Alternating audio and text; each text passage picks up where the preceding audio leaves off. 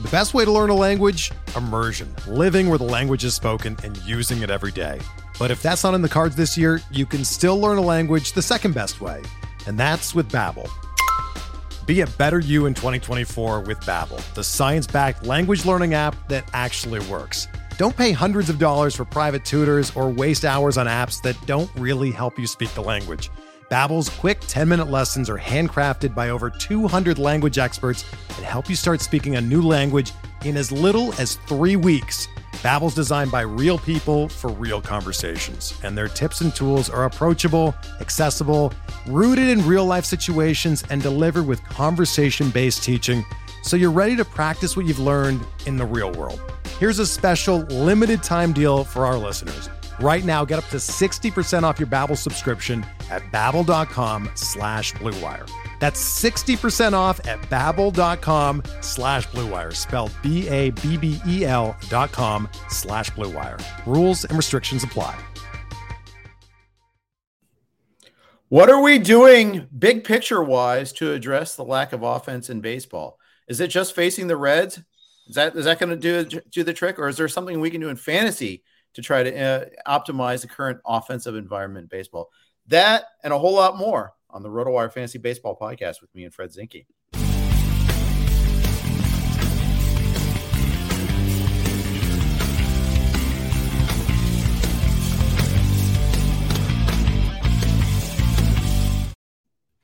Hey, everybody. Welcome to the RotoWire Fantasy Baseball Podcast. Jeff Erickson here with Fred Zinke. We're going to talk a little trading. We're going to talk overall baseball environment. We'll talk about what's going on in tonight's games. We'll do that and a whole lot more on this podcast. Fred, how are you? I'm good. My Blue Jays just took the lead. We'll see how, by the time anyone hears this, if that all turned out. But I've been incredibly enjoying watching them so far this year. And last night was another really nice game. And so far, they're off to a nice clean start tonight. Yeah, they are. They are. Who got the RBI? How'd they score the run? George Springer got an RBI. Now, I was just getting ready to start, so I didn't see who was on third base. But George Springer hit an RBI single. They're up 1-0 on Canadian Nick Pivetta, who's towing the rubber for the Red Sox tonight. So I don't want Pivetta to get rocked because, like, we Canadians in baseball don't want to root against our own. But a nice tidy little 3-0 Jays win or something like that would be fine. I want like 10-0 because I have a bunch of Blue Jays in my DFS lineup for Tout Wars, Tout Daily today. I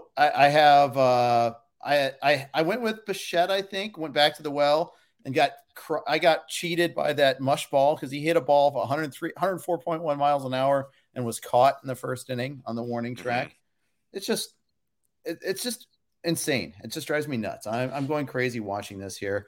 But we'll see. I actually don't. You want your happy fun ball back, Jeff? I want my happy fun ball back. I want Coors Field back. Screw the humidifier. Screw the deadened ball. I want 15 to 14 games. I don't care if we're having to go through all these pitchers. Let's get me some offensive fireworks, please. Yeah, it doesn't sound that bad. You're right around now. I don't know. What do you think baseball's goal is? Is the goal here 2 hours and 10 minutes per game? Like, is it they bring scoring down and then they bring in the pitch clock that they're raving about in the minors right now, and all of a sudden we're down to games that are anywhere from like 2 hours to 2.5 hours, and they're all 3-1. Not all 3-1, but you know what I mean. It's a Rob Manfred fever dream. I mean, yeah. It's what it's someone who doesn't love baseball complaining about the length of games. I don't care that games run long sometimes. That's fine, especially when I'm at a game. When I went to the Dodgers Reds, it was 0-0 going to 6th. The game was over so fast. Beer sales were cut off. I only had time for one beer. You don't want to miss games. You don't want to miss innings, and it's hard enough getting into the stadium. I don't need a fast game. When I'm going to the ballpark, I want to spend some time there. I want to just relax and unplug. I don't care if it runs a little long. No one complains how long a basketball game goes. No one complains, even though some people complain about the review process, but no one complains about the 5 timeouts per team. They don't complain about, or maybe 4 timeouts per team now. I'm not quite sure. No one complains about football games going 3.5, 3:45 or so. Somehow in baseball they do. And why? Because baseball likes to bring it up. They like to anti-sell themselves all the time. It's very true. Football is by far the most popular sport in America. NFL games take 3 hours. College games take 3.5 hours. Nobody complains because they find the games very exciting. So I do find college football games are really long. There are some times where I start watching a college football game and then I go do something like very significant in my life and still can Right. come back and watch the fourth quarter of the same game. But especially in the Big 12. Yeah, absolutely. Yeah. So yes. Oh, they're up 45-40 now. Let's buckle up for the last 7 minutes. This game's been awesome. NBA, yeah, it is. It's fun. NBA games are more like 2.5 hours. But again, when they end, it's not like if one of them goes longer than that, I don't mind. Hockey games are more about 2:45 or something. If baseball wants to put in a pitch clock and they think they can speed up the pace of the game that way and knock 15 minutes off a game, I'm fine with that. Like if they think they can just keep the game moving along, but you're right. The concept that a game would be better if there's just like less action, less of it. Like if we're just racing through this, that doesn't really make any sense to me. The goal should be to have as much action as possible. If you want to try to reduce the downtime a little bit, okay, I can live with that. I don't mind the whole pitch clock thing. I'm fine with seeing that in action. But you're right. The concept that if we just get through this thing really fast, that people will like it better. They won't necessarily like it better if nothing happens. Yes, as you do the Dr. Scholl's Budweiser pitch clock at set it, and let's review that and make sure that the pitch clock actually expired. By the way, we're gonna have 2 minutes and 2.5 minutes, 3 minutes every commercial break too. I mean, want to cut down on some time? We'll have one fewer commercial, but we won't talk about that. We won't talk about a lot of these things here. So I don't know. I think that it's a solution in seeking a problem. If you really want a timely sport, watch soccer. It's 90 minutes plus injury time every game, and it always starts on time. So I like soccer. I like watching soccer. I don't, but if you want to have a timely game, be a soccer fan because you'll be done in 2 hours every time. Yes, and the complaint from people who don't watch soccer is that nothing happens, and that's what it feels like that baseball's because the scores are often so low, and that's what baseball seems to be going towards.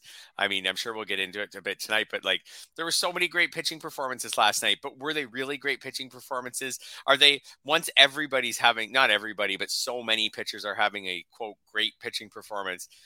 They're not great pitching performances anymore. Now they're just pitching performances. So, it used to be you're like, hey, my starter threw 6 shutout innings. Like this is going to be really special tonight. And now you look around and you're like, oh, so did Miles Michaelis. Oh, Kyle Gibson had a really good start. Oh, Michael Lorenzen's doing really good. These guys are all just, let's be honest. These guys are all just average major league pitchers who are putting up great numbers right now because just across the league, we're seeing a ton of great pitching numbers right now.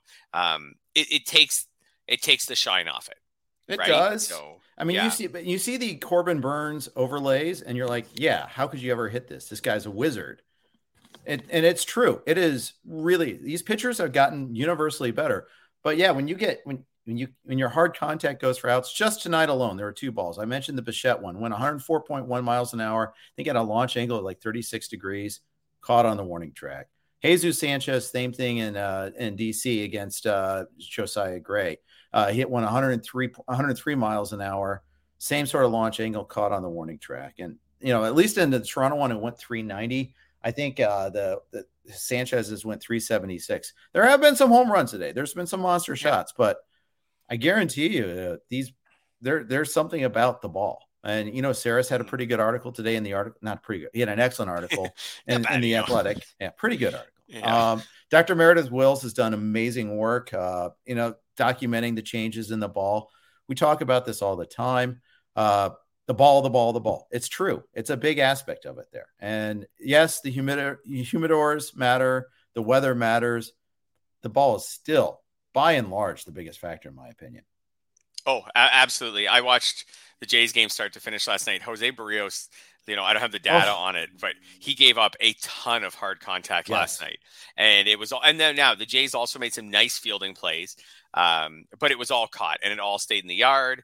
And because of that, if they didn't send him out for the 8th inning, he would have had 7 shutout innings. And boy, that did not feel like a 7 shutout innings performance. He wasn't horrible or anything, but the Red Sox had a lot of batted balls last night that I think if we were using the 2019 ball, I think that pitching line it wouldn't have been 7 innings. And I think he would have looked more like 5 innings, 4 runs or something, or Right. maybe even worse. So the baseball thing, again, not to dump all over baseball tonight, but like, if you compare it to other sports, like the hockey puck never changes, the NFL ball never changes, the basketball, like we're never sitting there saying, oh, NFL teams are throwing less this year because they're using a ball that's slippery and the quarterbacks can't really grip it. It's just a different ball this year. Like we never say, oh, the hockey's using a puck that flies faster this year, so scoring's up. You do talk about stick curvature, though. You do talk about deflate gate.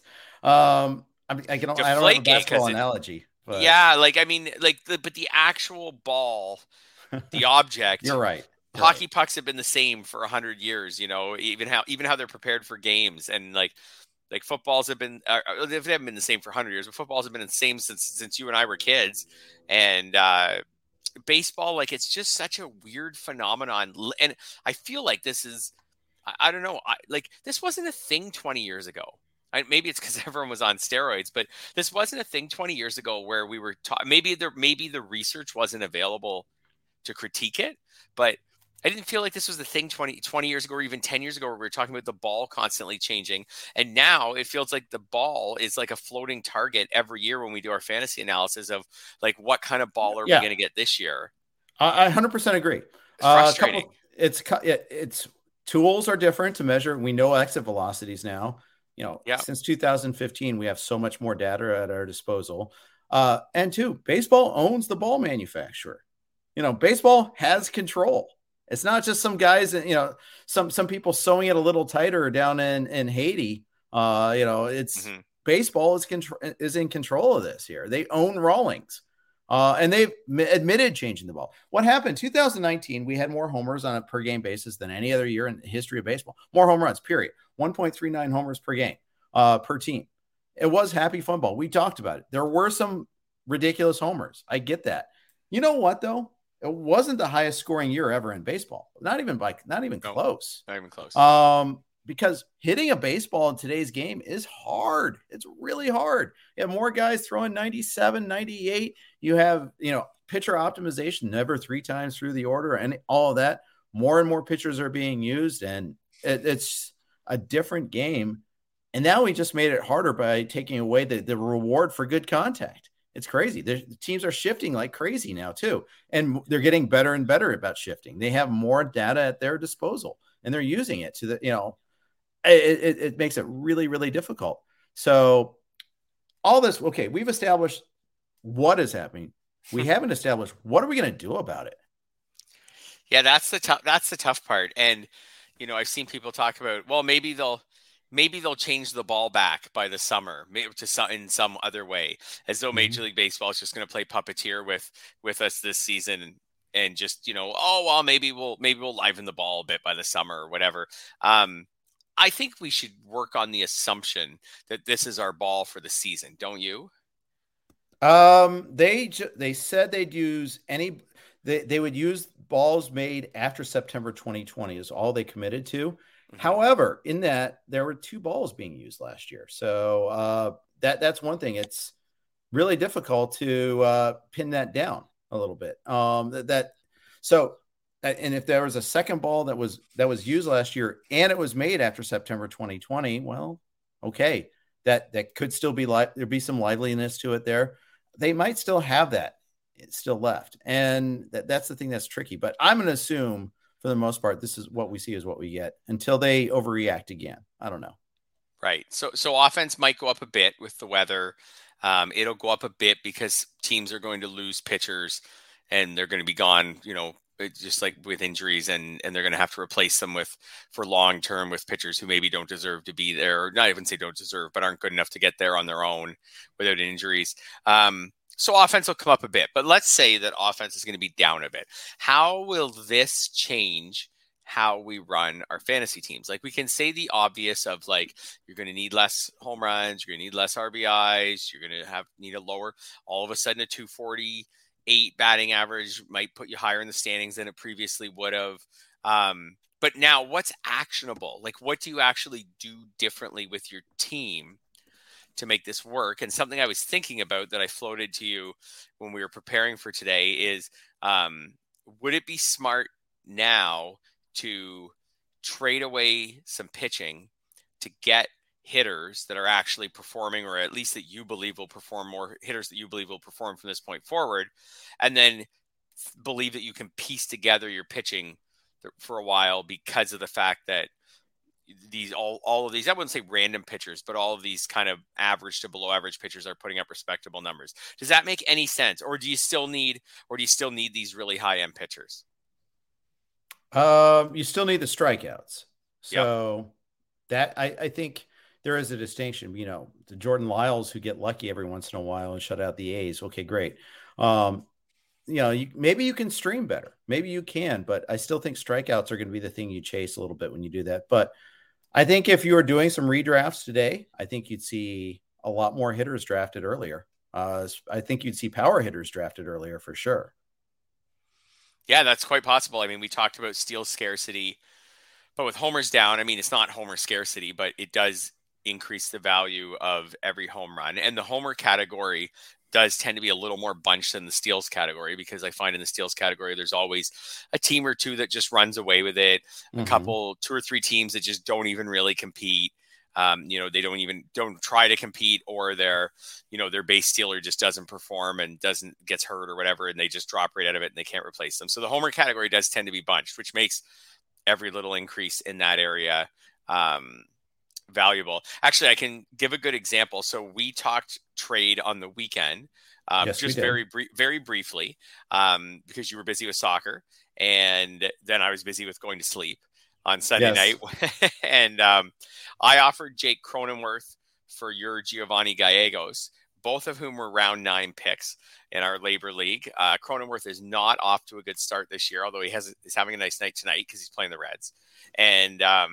And Cronenworth, like, he's off to a bit of a slow start, but at the same time, like, he's constantly batting in the top 4 in the Padres lineup. And his numbers his indicators are fine. He's just a low BABIP so far. Sure. He seems like he's fine. Gallegos looks good. He seems like he's the Cardinals closer. He rewarded you for your faith in him on Monday night by giving up 4 runs and blowing a save. Which should have been unearned, but yeah, we're going to move past that. Yeah. Maybe eventually. That team's a train wreck right now too, by the way. Yeah. So not the Cardinals, my labor team, that is. I see. So I did think, so when I sent you the trade offer, I felt like again, like I said, like, these guys were both round 9 picks. Gallegos looks like the closer, so maybe he's more valuable than a round 9 pick right now. Cronenworth's nice because he got the 4 positions, whatever. Anyways, one of the things I did think about as I was sending the trade was, like, am I comfortable just getting rid of a hitter and not getting any hitter back, because it's so hard to get hitting right now. It's not hard to get guys who are playing. There are guys who are playing on our waiver wire. If you want to have Elvis Andrus in your lineup, there are guys who are playing on our waiver wire. But wasn't really. But I was like, if I trade you Cronenworth, that might be where I'm headed, is to having someone like Elvis Andrus hitting like whatever 210 with not much. Well, and you've already had 2 significant hitter acquisitions via free agency too, and Stephen Kwan and Taylor Ward too. So you've already addressed hitting a little bit in the free agent market. So it's interesting to see that. I mean, you have a little bit of depth. I have a slew of guys hitting 1 something on my roster, including my first round pick, Kyle Tucker. 3 hits last night. 3 hits last night. Did something. I think he stole a base, maybe too. Yep. So there's signs. I mean, there's signs of life. I turned it down. I actually countered David Robertson. You declined that. I see that, and I have no problem with that. Obviously, I have no problem with that. But I just my thought being was, I have Clase, Gallegos, and Robertson. Clase has been a little bumpy to start the year. Yep. Gallegos was nails until last night. I think he will be fine in the long run. I think he's a very good pitcher, and I feel like the Cardinals are pretty locked into using him in that. The only real competition they have right now for him is Jordan Hicks, who they seem committed to starting. Yep, absolutely. I think Gallegos is locked in. I could see a plan for you where you just try to get some sort of, maybe not a lead or maybe a lead, but at least get up into that upper tier, get some separation from people like me and saves before you move one of these guys. Now, obviously, the risk you run is that while you're trying to get that separation, one of them goes down, and then you don't have, you don't have a trade chip anymore, right? Correct. That was like our famed Ian Kennedy, Joey Votto trade from last year, exactly. Which was a little later in the season than this. Maybe I think it was like maybe May, not too much later, mid-May. Yeah, probably. I was gonna guess mid-May. Although we keep in mind we did start later here. So it really was later, when you think about it. So, yeah. Right. But anyways, that was my thought with Cronenworth, was just a little concern of, especially because I think he's 4 position eligible. And I was like, man, I might just need this guy just to have hitters on my team who are hitting in the top half of their lineup and actually doing something. Not that he's done much yet, but like just to have hitters who are doing something, because every RBI, every run scored might mean a little bit more to me this year than it would have otherwise. At the same time, I need a closer, and maybe I might revisit this trade by the end of the week, by the way. We'll see. In the end, maybe this is what we're really talking about is downgrading starters, because the closers are still just as scarce. Yeah, they are. Yeah, that's the other complicating factor is bullpen usage is what it is. We have certain teams that we know, they've locked in on a guy. If you decided Jordan Romano was a full-time closer, you've been justly rewarded. If you decided that Scott Barlow was a full-time closer, you've been duly punished. Yes. So I don't think we have more safe situations around the league than we did really much going into the season. Like you said, like Kansas City's less clear than we thought it was. Because I'm not totally in on Josh Stalmont yet. I think that's still I agree. Unsettled situation. Maybe the Orioles have found a closer right now. And we'll see how that all turns out. I guess the Cubs have, but then some other teams like the Reds haven't, and the Mariners haven't, and the Giants get a lot of saves. But they still are spreading them around. And it's not like we've got 7 or 8 teams that were all unsettled on draft day and are now have given us closers. Like maybe Emilio Pagan's the closer in Minnesota. Like he's got a couple saves now, but I'm not there yet saying for sure he is. So, So closers are still, I think the closers who we really believe in are still really valuable. So maybe it's just starting pitching. Maybe that's the solution, is that starting pitching needs to be downgraded both on the trade market. And then the other thing that I think is really actionable with this is, because a lot of people listening are big NFBC participants where they don't have the trading, is, when you're making your bids, should your starting pitcher bids be lighter? And should you go more heavily after anyone who you think could be an impactful hitter? Yeah, I think so. I think so. And I think that you were ahead of the curve with Ward and Kwan, especially getting those guys early April. When a manager, I think one of the takeaways is when a manager says this guy's going to play every day and play and hit in the top part of the order, you take him at face value a little bit there, huh? I think so. And that was one of my things. And now Kwan hasn't been amazing since I got him, but he's been fine. And he continues to bat second when he plays. And I know he's day to day right now with a hamstring injury. Joe Madden seems to love Ward, and Ward homered twice last night. And Madden's talking about batting him leadoff, like on a fairly permanent basis right now. Last weekend, the guy I was on in some leagues was Josh Naylor. So I picked him up in some leagues. Same kind of thing. He's off to a good start. The Guardians are batting him like in decent spots, like 5th or 6th in the lineup, right? And it was more like okay, here's someone who he's hitting over his head right now, but he's hitting 345. He's only got 3 strikeouts and 30 plate appearances. With everything going on around baseball right now, that looks really good. They have room for him in the outfield. Let's go. And I decided in some leagues to put in a decent bid on him, like $60, $70 in NFBC leagues, and really try to get him. I felt like these were the moves I would try to do in 2019. These were the moves I was trying to make for any starting pitcher who I thought could stick in my lineup. Now I feel a little more like I can play some games with the starters, especially in 12-team leagues, because so many of them are doing well. Sure. It makes sense. If you can stream, if it's easier to stream, you de-emphasize it. If it's harder to stream, then you really got to dig to find the right ones. So you don't have to stream. I think that's the discussion. Now it's the other way around for hitters. It's hard to find batters that are going to stick in the lineup that are going to produce. So you treat those like the gold that they are. That's right. And even the good offenses so far this year haven't been as good. Like we don't have teams it's early in the season. We don't have teams with like an 850 OPS, or we don't really Right. have teams that are that scary. So even with streaming and not streaming, like any decent starter, I'm comfortable using them in probably a wider variety of situations than I would have been a couple years ago. I'd be more afraid of the blow up start. So again, that's another reason to not invest heavily on pitching in the free agent pool. Now, that being said, like, I do think there's got to be some nuance to that, because we will run out of starters at some point who are useful, right? Like with injuries, and like the best ones will be called up, Right. given their rotation chances. We see Christian Javier, who is really popular, is getting a rotation chance now. He's someone I really like. Didn't really have an option to get him in any leagues, but like those guys are going to run out, but then maybe you can pivot to the long relievers.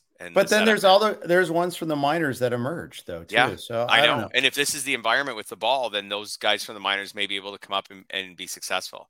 Right. And the other thing, one other thing that was going to happen is beginning of May, we go from 28 to 26 guys on the roster. Mm-hmm. We're going from 16 pitchers allowed down to 14. And then May 30th, it goes down to 13th. It was 13. It was originally going to be 13 on May 2nd. I think they reached an agreement to extend it to 14 now. They may change it again. But with the shorter pitching staffs, that means managers can't be as liberal in making moves in games. They may be stuck with a certain reliever for a little longer. They may, have a pitcher go that extra inning, and that's where the tack on runs happen all the time. It's that extra time through the order. It's a little extra fatigue with the pitcher. So maybe that'll help a little bit. Yeah, absolutely. So it might help a little bit. Right now, I definitely feel like if I see a hitter who I think is going to play regularly, hitting a good lineup spot, and I like what I see from their skill set, I think I'm going to go aggressively after that person. And I mean, we're in a situation right now on the pitching side on the hitting side, where 9 teams have an OPS under 620. 9 teams so far have an OPS, as I'm saying this right now, under 620. At that point, it's got to be fairly easy to find starters that you can stream, or starters you can use, or long relievers who have these teams on their schedule and can throw 2 or 3 scoreless innings. Like, this is, I think that's the direction I'm going in right now. I think even more so probably in free agency than in the trade market. The trade market, there's still a lot of like your options are limited, and it's really about just evaluating each trade, because you don't always have access to all the players. But in the free agent pool, like you said, like, I'm not that it's done me a huge good yet, but I'm glad I got Taylor Ward. I'm glad I got Stephen Kwan. Even if they don't turn out, I think they were worthwhile risks in this hitting environment. I'd agree. I think there's another corollary here too, and that's DFS, that it behooves us on average to find the less expensive, good starting pitching options, pay up for the good hitters in good spots, and try to allocate more of your budget towards the hitting. I'm sure that's not exactly novel. I'm sure the top DFS players have thought about that, and I don't even know if I'd say that this is the right conclusion. I think it's a hypothesis at this point in time. They've tested that out for sure, and we'll see. Those results may change.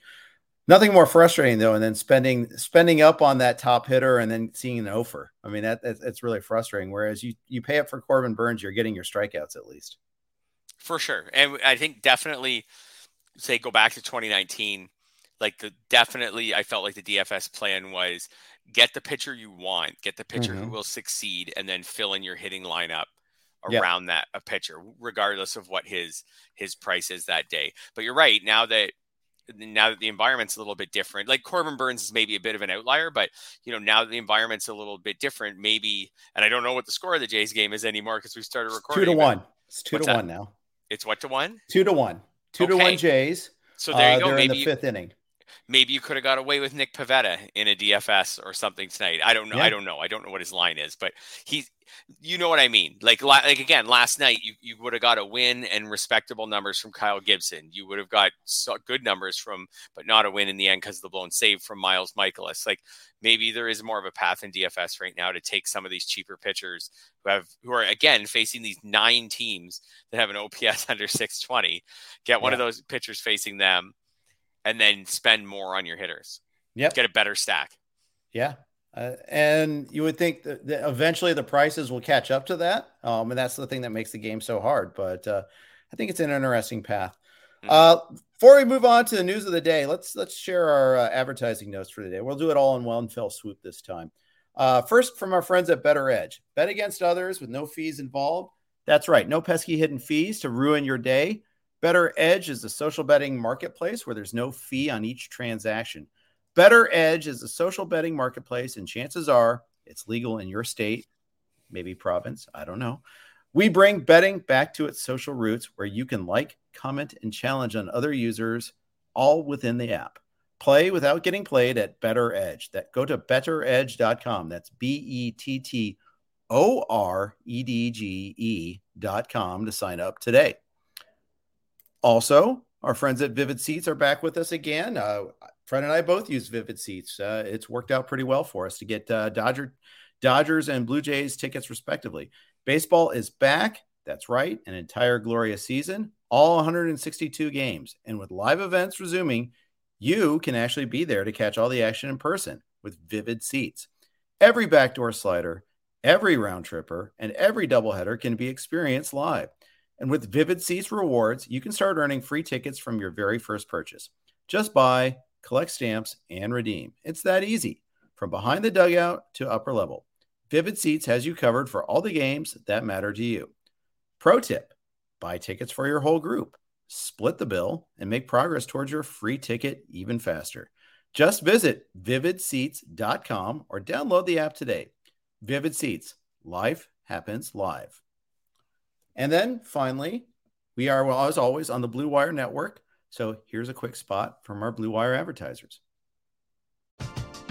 We're driven by the search for better. But when it comes to hiring, the best way to search for a candidate isn't to search at all. Don't search, match with Indeed. Indeed is your matching and hiring platform with over 350 million global monthly visitors, according to Indeed data, and a matching engine that helps you find quality candidates fast. Ditch the busy work. Use Indeed for scheduling, screening, and messaging so you can connect with candidates faster. Leveraging over 140 million qualifications and preferences every day, Indeed's matching engine is constantly learning from your preferences, so the more you use Indeed, the better it gets.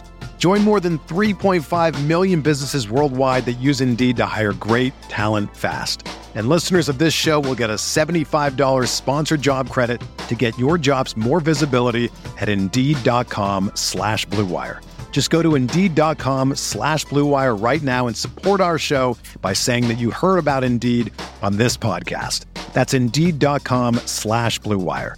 Terms and conditions apply. Need to hire? You need Indeed. Whether you're a world-class athlete or a podcaster like me, we all understand the importance of mental and physical well-being and proper recovery for top-notch performance. That's why I'm excited that Unified Healing is sponsoring this podcast. Unified Healing is a new and super innovative global network of wellness centers powered by Energy Enhancement System, or EE System. If you haven't heard of the EE System, you'll want to listen up. This technology promotes wellness, deep relaxation, purification, and rejuvenation. At hundreds of locations across the globe, access to a center is easy and affordable. Interested in experiencing the EE System technology for yourself? Go to unifiedhealing.com/Blue Wire to learn more and find a center near you.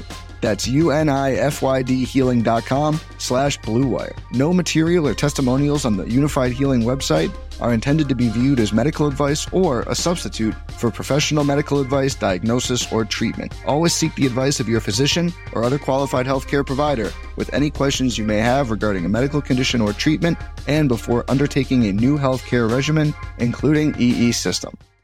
Another day is here, and you're ready for it. What to wear? Check. Breakfast, lunch, and dinner? Check. Planning for what's next and how to save for it? That's where Bank of America can help. For your financial to-dos, Bank of America has experts ready to help get you closer to your goals. Get started at one of our local financial centers or 24/7 in our mobile banking app. Find a location near you at bankofamerica.com/talktous. What would you like the power to do? Mobile banking requires downloading the app and is only available for select devices. Message and data rates may apply. Bank of America NA, member FDIC. All right. Thank you for tolerating our quick spot, and thanks for tolerating our reads. Jeff Erickson here with Fred Zinke. Let's talk about some of the things that happened yesterday and that are happening today for that matter too. Jacob deGrom, late night update last night, about 11:45 Eastern time, came out that Jacob deGrom's healing, but he's not going to throw for 3 weeks. You know, it's kind of hey, it could be pitched as a positive or a negative depending on your perspective on this sort of update. No baseball activities is the downside. If you have Jacob deGrom, okay, you're glad that there hasn't been any setbacks, but you're kind of like, let's give me my guy. Where is he? Yeah, for sure. I think it's a no good news, no bad news. When he went on, we never really had a great timeline for him. We started to speculate, I think, right from the beginning that it would be around midseason. It still sounds like that. Like best case scenario, he starts throwing in 3 weeks. That's like mid-May.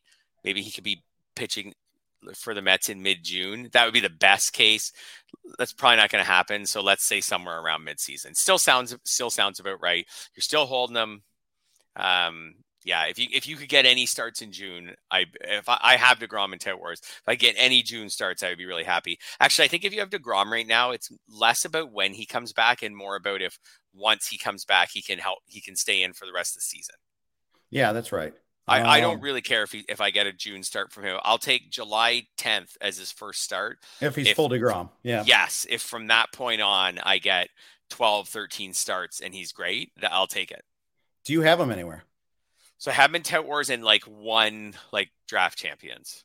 And that was draft and hold, right? So what round did you get him in? Second round. Second round, probably about pick 25 or so. Okay. I was super excited that he fell to pick 25 because that's when DeGrom was starting to kind of trend up a little bit in drafts. And anyways, didn't turn out at all. But maybe, again, we saw last year what DeGrom can do in half a season. So if he comes back and is awesome in the second half of the year and gets me, 6 wins and a 1-something ERA, it could have a huge impact. I have him in 2 draft and hold leagues. I think the first 2 leagues I did NFPC 50s, 12 teamers, draft and hold 50 rounds. Yeah, I think I got him in the 3rd round in both of those. Hey, he's my second starter. I got to, again, I got to steal. No, I didn't.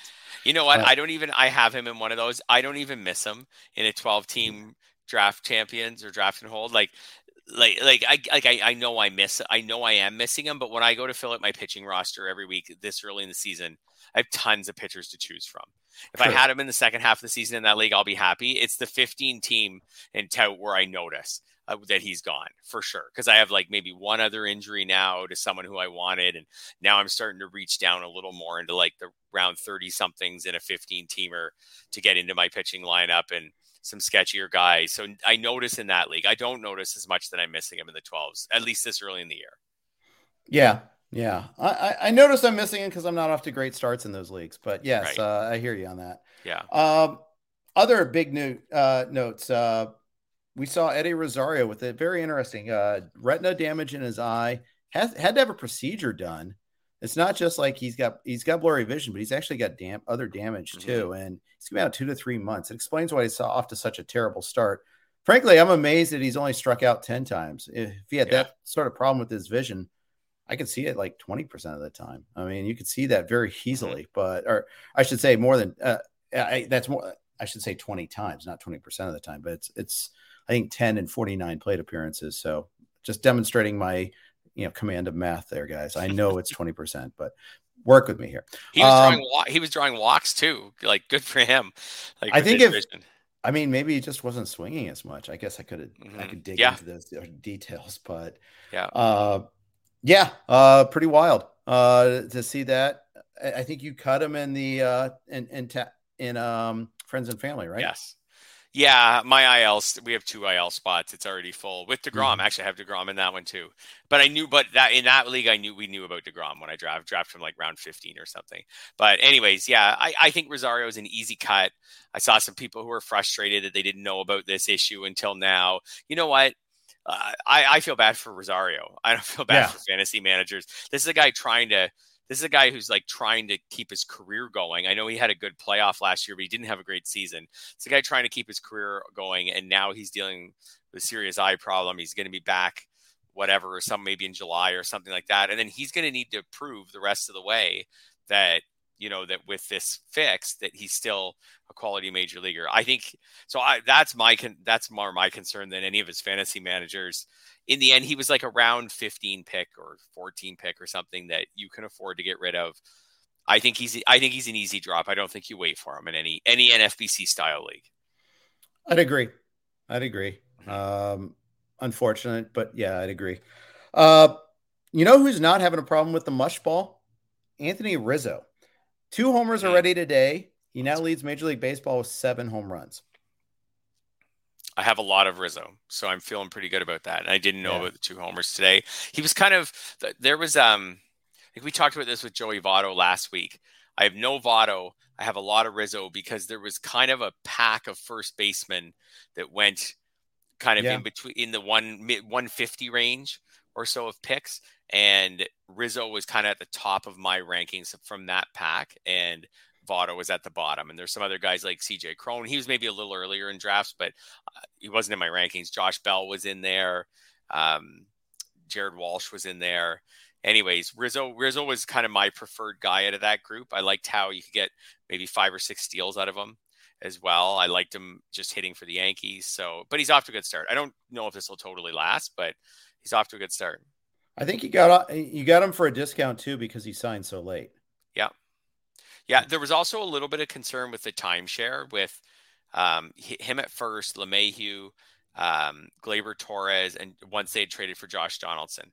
So there's a bit of a concern that they had 4 guys for 3 spots, and you were going to see some LeMahieu at first base, and then so they could get Torres in the lineup and all these things. In the end, they've played Stanton in the outfield a bit, and kind of just the guys who are playing well are playing. So I had some LeMahieu from early in draft season, and then I kind of backed off of him a bit after the Donaldson trade because I was worried of his playing time. In the end, he's playing a lot because he's hitting.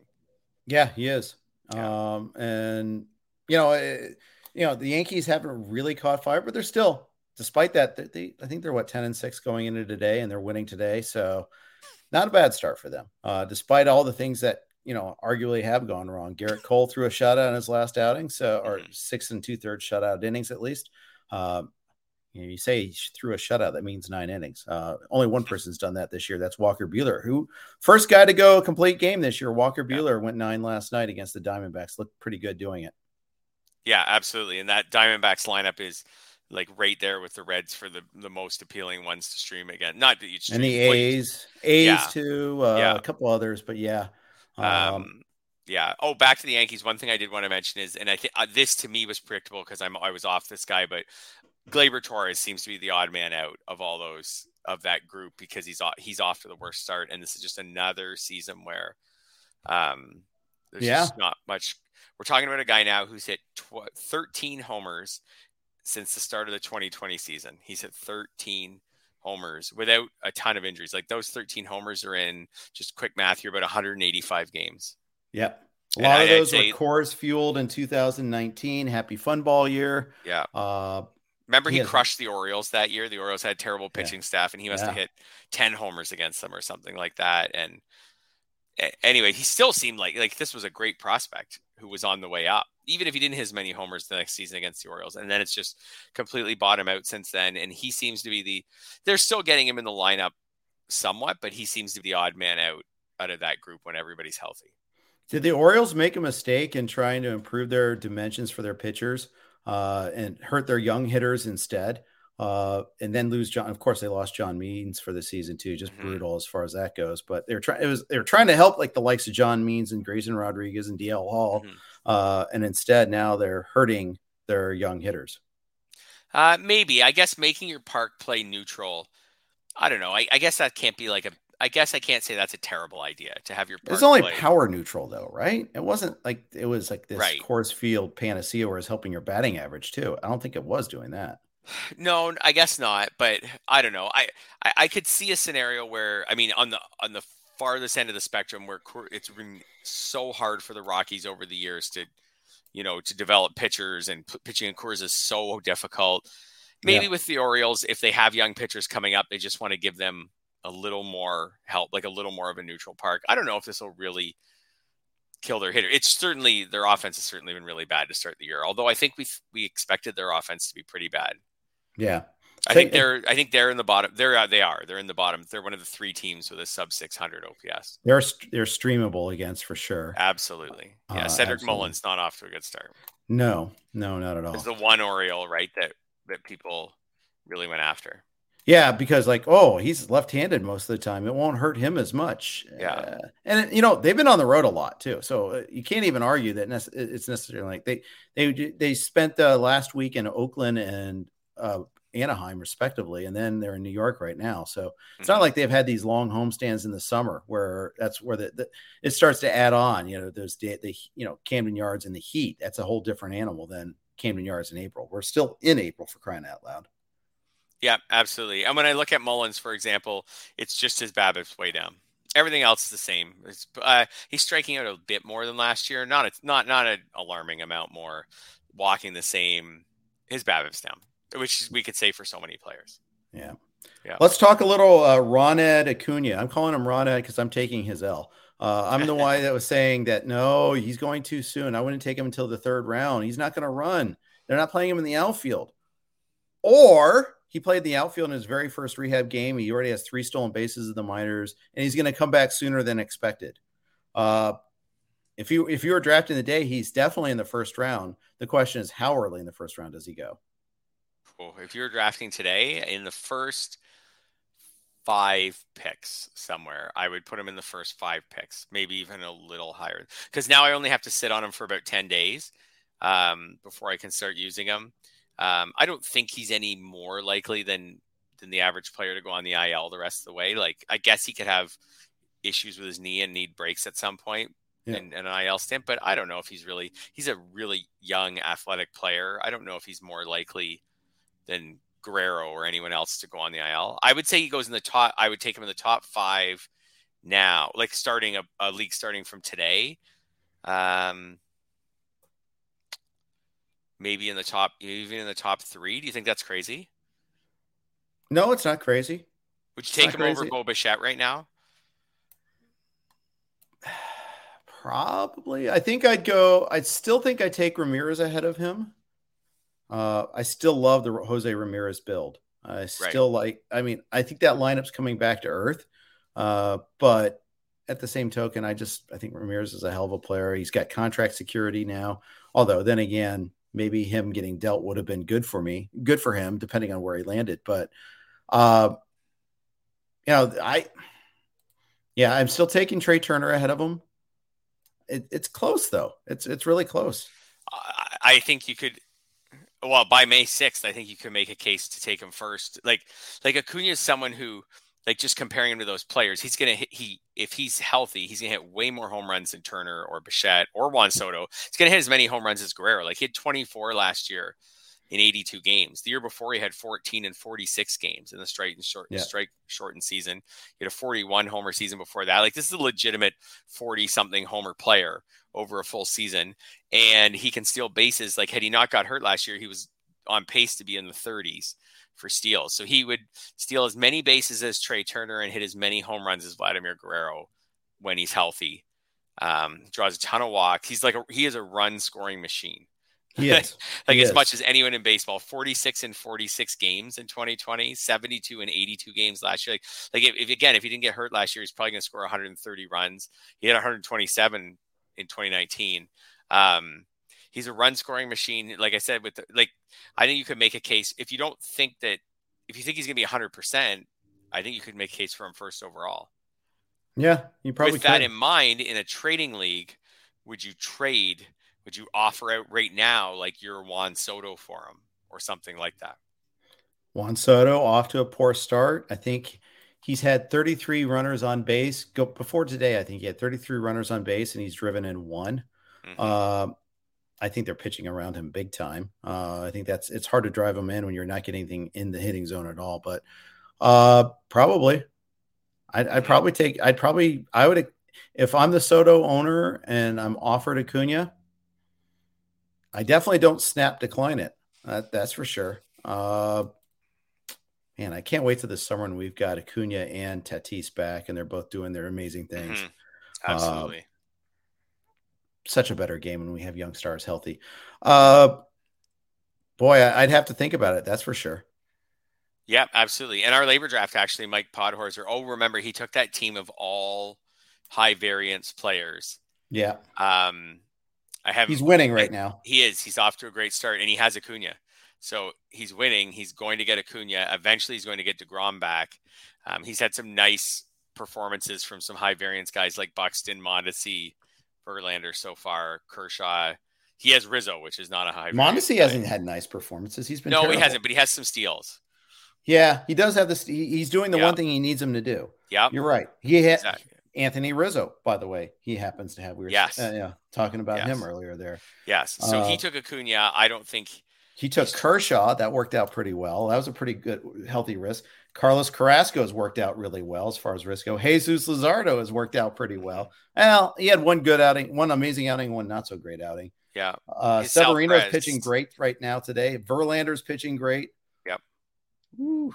Yeah. His high variance team that a lot of people laughed at. That team is not just laughed at. No, let's take this far. They scorned it and they said, this is why you don't pay attention to expert leagues. It went a lot farther than laughed at. You're right. You're right. Actually, it was people saying you can't take these leagues seriously. Why would anyone look at what these guys are doing? Look at this. This is a joke. This is someone who's not taking it seriously, blah, blah, blah. Well, take it seriously now. He's off to a really good start. And I don't know. The whole point of the high variance team is that it might catch up with them at some point because there's some guys like Buxton and Mondesi that just tend to get hurt a ton. He's already down to DeGrom. We'll see how that ends up going. Right. Yeah. But anyways, he's off to a good start. Let's see where it goes from here. And he doesn't, and he hasn't had DeGrom or Acuna. Like he's, I think, winning our league, and he hasn't had his first 2 picks yet at all. I was just going to say, and he's going to get Acuna and DeGrom back at some point too. Yes. Yep. Syndergaard, who we got, is off to a good start. That's really fascinating. And it does show that like the snark on Twitter from certain people, the I know so much and this other guy doesn't know anything kind of thing. And I'll admit, like I would have had no interest in drafting a team, anything like Mike drafted. And I saw his team and was like, oh, I didn't think that team was going to do very well. But the extra level of snark from some people on Twitter to definitively like drop the gavel on that team in February and say, this is a joke. This team could never do anything successful. More, not just that. I'd take it even a step farther and say they'd say drop the gavel on him being a so-called fantasy expert and all that. He's second place in AL Tout Wars by 1 point behind first place right now too. So yeah. And by the way, I'm going to ask Mike to be on Thursday's pod. That's decided. I haven't had him on the pod yet anyhow. So I think he'd be a fascinating guest. He does his own projections. Smart guy. Always been a smart guy. So we're going to work to get Mike on. This is a Praise Mike Podhorser podcast right now. So there you go. He's having a phenomenal year. And that's the thing is there's so many different ways to crack that nut. And he found that this was an inefficiency in the draft. We are all too risk averse, especially in this particular format where there is an IL. I think maybe other formats like the NFBC, maybe it's harder to pull that off. But in this format, drafting in February where there's so many unknowns, I think I'll let him speak for himself, but I think he did he's off to a pretty damn good start. And there's a lot of things that make sense there. A couple more players let's talk about. Let's kind of rapid fire through some of these guys. Chris Bryant, not off to a good season, and now he's out today with a sore back. Do you have any Chris Bryant anywhere? I have no Chris Bryant. So I have been a little detached from him. No power so far. Yeah, which is concerning. I'm not that worried about him. I'm a little worried about the back. I guess the fact that he's played so many Coors games already and has no home runs, I guess, a little concerning. But okay. So sorry, I'm going to backtrack a bit and say I am a little bit concerned about him because we are talking about someone who's had a decent amount of injury problems in his career, and someone whose power has kind of come and gone in recent years. And it came back a bit last year, like 25 homers, but we saw a 4 homer in the shortened season. We saw a 13 homer in 2018 when he had some injuries. Yeah. I'm a little concerned. Yeah. I definitely am. Do you have Chris Bryant? I do have him a couple places, all early leagues. I think maybe although Yahoo Friends and Family was not early and I did grab him there. Yeah. And I thought I was pretty happy about it at the time. Now, maybe not so much. But you know what? Maybe it's because that team is kind of stinky right now, too. 63 points. It's not doing so hot. But, yeah, it's frustrating. he can sit on the bench. He can be injured on 3 different positions for me. So I've got that going for me. That was one of the concerns with him that I think maybe got swept under the rug once he signed with the Rockies. I think there was so much Rockies and Coors Field enthusiasm for him once he signed that we forgot about the fact that this is someone who has missed a fair amount of time. Mm-hmm. Like he hasn't, like this is fun with numbers, but he hasn't played in 150 games in a season since 2017. He has 147 and 144 in there, but he also has an 102 and a 34 in the shortened season, which kind of prorates out to, like, he would have missed a fair amount of time that season. So yeah, this is someone, who's been really inconsistent after getting off to a great start in his career. And I think we got so excited about Coors Field that we forgot about that. Yeah, I think you're right. Yeah. I think you're right about that. A couple more guys I want to talk about. Luis Robert, White Sox, they have all sorts of problems. Eloy Jimenez is going to be out 6 to 8 weeks, probably closer to 8. Had a procedure done on that hamstring. Rick Hahn was pushing back against the injury-prone label, but he's had the multiple things the last couple of years, but also in the minors, 2017 and 18, he had injury issues as well. I think it's fair to ask if he's an injury-prone player, and should we be severely discounting him in the future? Yeah, it's worth asking the question now. I think it's probably too early to come to any sort of conclusion on that. But it doesn't sound like this is going to be a long-term problem.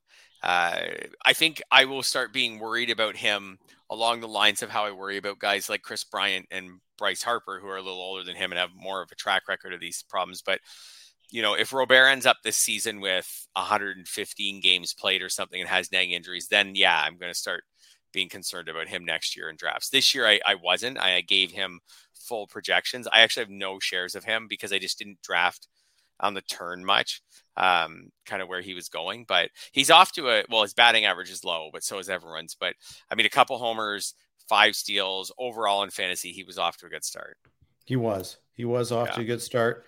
I'm seeing news that Adalberto Mondesi left the game. Looked like he pulled up awkwardly after breaking from first on a pitch.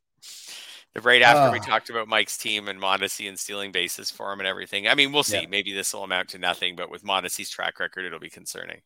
Yeah, it should be. It should be indeed. Yeah. Garrett Whitlock getting another start against your Jays on Thursday. This is the Tanner Houck start, basically. Yeah. Houck couldn't make the trip to Toronto because he's not vaccinated. So he got pushed back, and Whitlock is in the rotation. Whitlock threw 4 scoreless, brilliant innings against the Rays on Saturday as a starter. I'd like Whitlock a lot. The thing I don't like is the role insecurity. But sometimes you just take good pitchers and worry about the role later, I guess. Yes, 100%. I mean, if a pitcher's good enough, you just put him in your lineup and you don't even think about it. And I think that's where we're at with him. Yeah. So I'll put him in my lineup. If he starts, great. I'll hope he throws 5 innings. If he doesn't, I'll just take the good ratios and probably 5-6 strikeouts. If he doesn't start and he piggybacks off someone, that's probably even better as far as win potential. He has the 1 save this year. So I think he's such a good pitcher right now that you just put him in your lineup and you don't even think about it. And I have 1 share of him. I have him in friends and family. I wish I had a lot more. And I was interested in him in draft season. I just didn't quite grab him. I would grab other pitchers in that area. I wish I had been more aggressive on him because he looks like really good to start the season. I was disappointed. I wanted to find out how fast we could get Tanner Houck vaccinated once I found out that Whitlock was going to take his spot on Thursday. Right. Let's get Houck up here to Toronto. Maybe we can make an exception for him once we found out that Whitlock was the alternative. Although I like Tanner Houck too. I think he's good, but Whitlock's been like 18 to 2 strikeout to walk in 13 and 2/3 innings. Yeah. Really good. I had a pretty, I think, optimistic projection for him, but it was caught between roles. I didn't believe right away that whole, we're going to stretch him out. Like, nah, you're going to put him back in the bullpen. Then he's going to close. And I want him to be a closer. And because look at Matt Barnes. He didn't even make the postseason roster. Now Matt Barnes, he looked like he was okay. Then on Sunday, I think it was, he was down in velocity. He got hit pretty hard. I guess the whole lesson there is just take the good pitchers and worry about the roles later. I mean, I understand you got to have some guys that have good roles, but you miss out on guys like Whitlock when you get caught up in that sometimes. I agree. I think I should have been I kind of projected him as like a 90 inning, like long man, maybe make some spot starts. I probably should have budgeted in, I probably should have moved it up to like balanced out the possibility of him throwing like 130 innings. And so so when I did his projections, instead of going 90, 95, I probably should have gone 100 to 115 and balanced out the possibility he threw a lot more. And then there's also even the possibility of him getting more saves, which, yeah, it was a messy projection to make, but I think I should have been a little more optimistic with him, which would have pushed him way up really fast if I just gave him more innings in my projections, because they were good innings. Same. Yeah. And that kind of ties us back to Gallegos. Same thing. Really good pitcher, was uncertain about the role. Passed on him in some formats where I had been shut out on closer before because I wasn't certain he was going to be the closer. And I didn't want to take a guy like that early if I didn't know he was going to get the saves. Well, he's gotten saves so far, and he looks like the man. So we'll see how that one ends. But I think the lesson here is, if there is a takeaway, it's like, believe in the player's skills. Don't get tied up in the roles. It's time, it's time-honored advice. It's been given every year, skills over roles.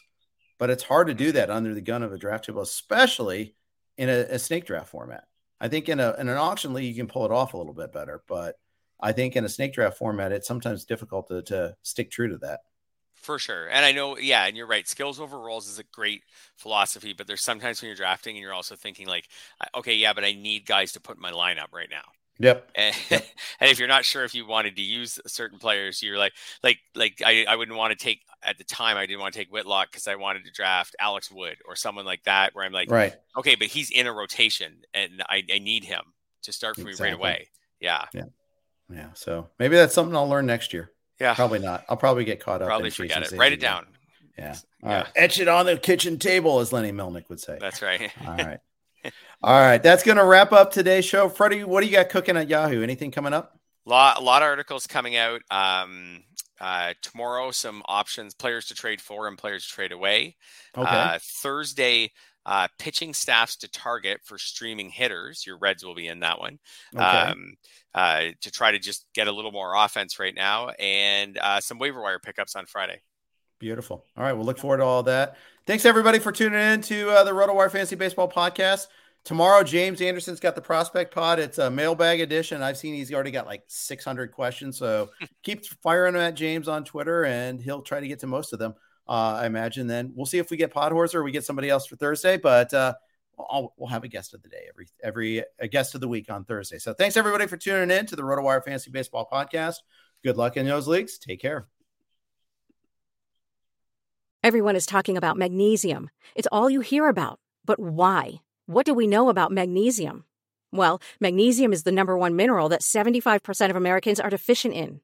If you are a woman over 35, magnesium will help you rediscover balance, energy, and vitality. Magnesium supports more than 300 enzymatic reactions in your body, including those involved in hormonal balance.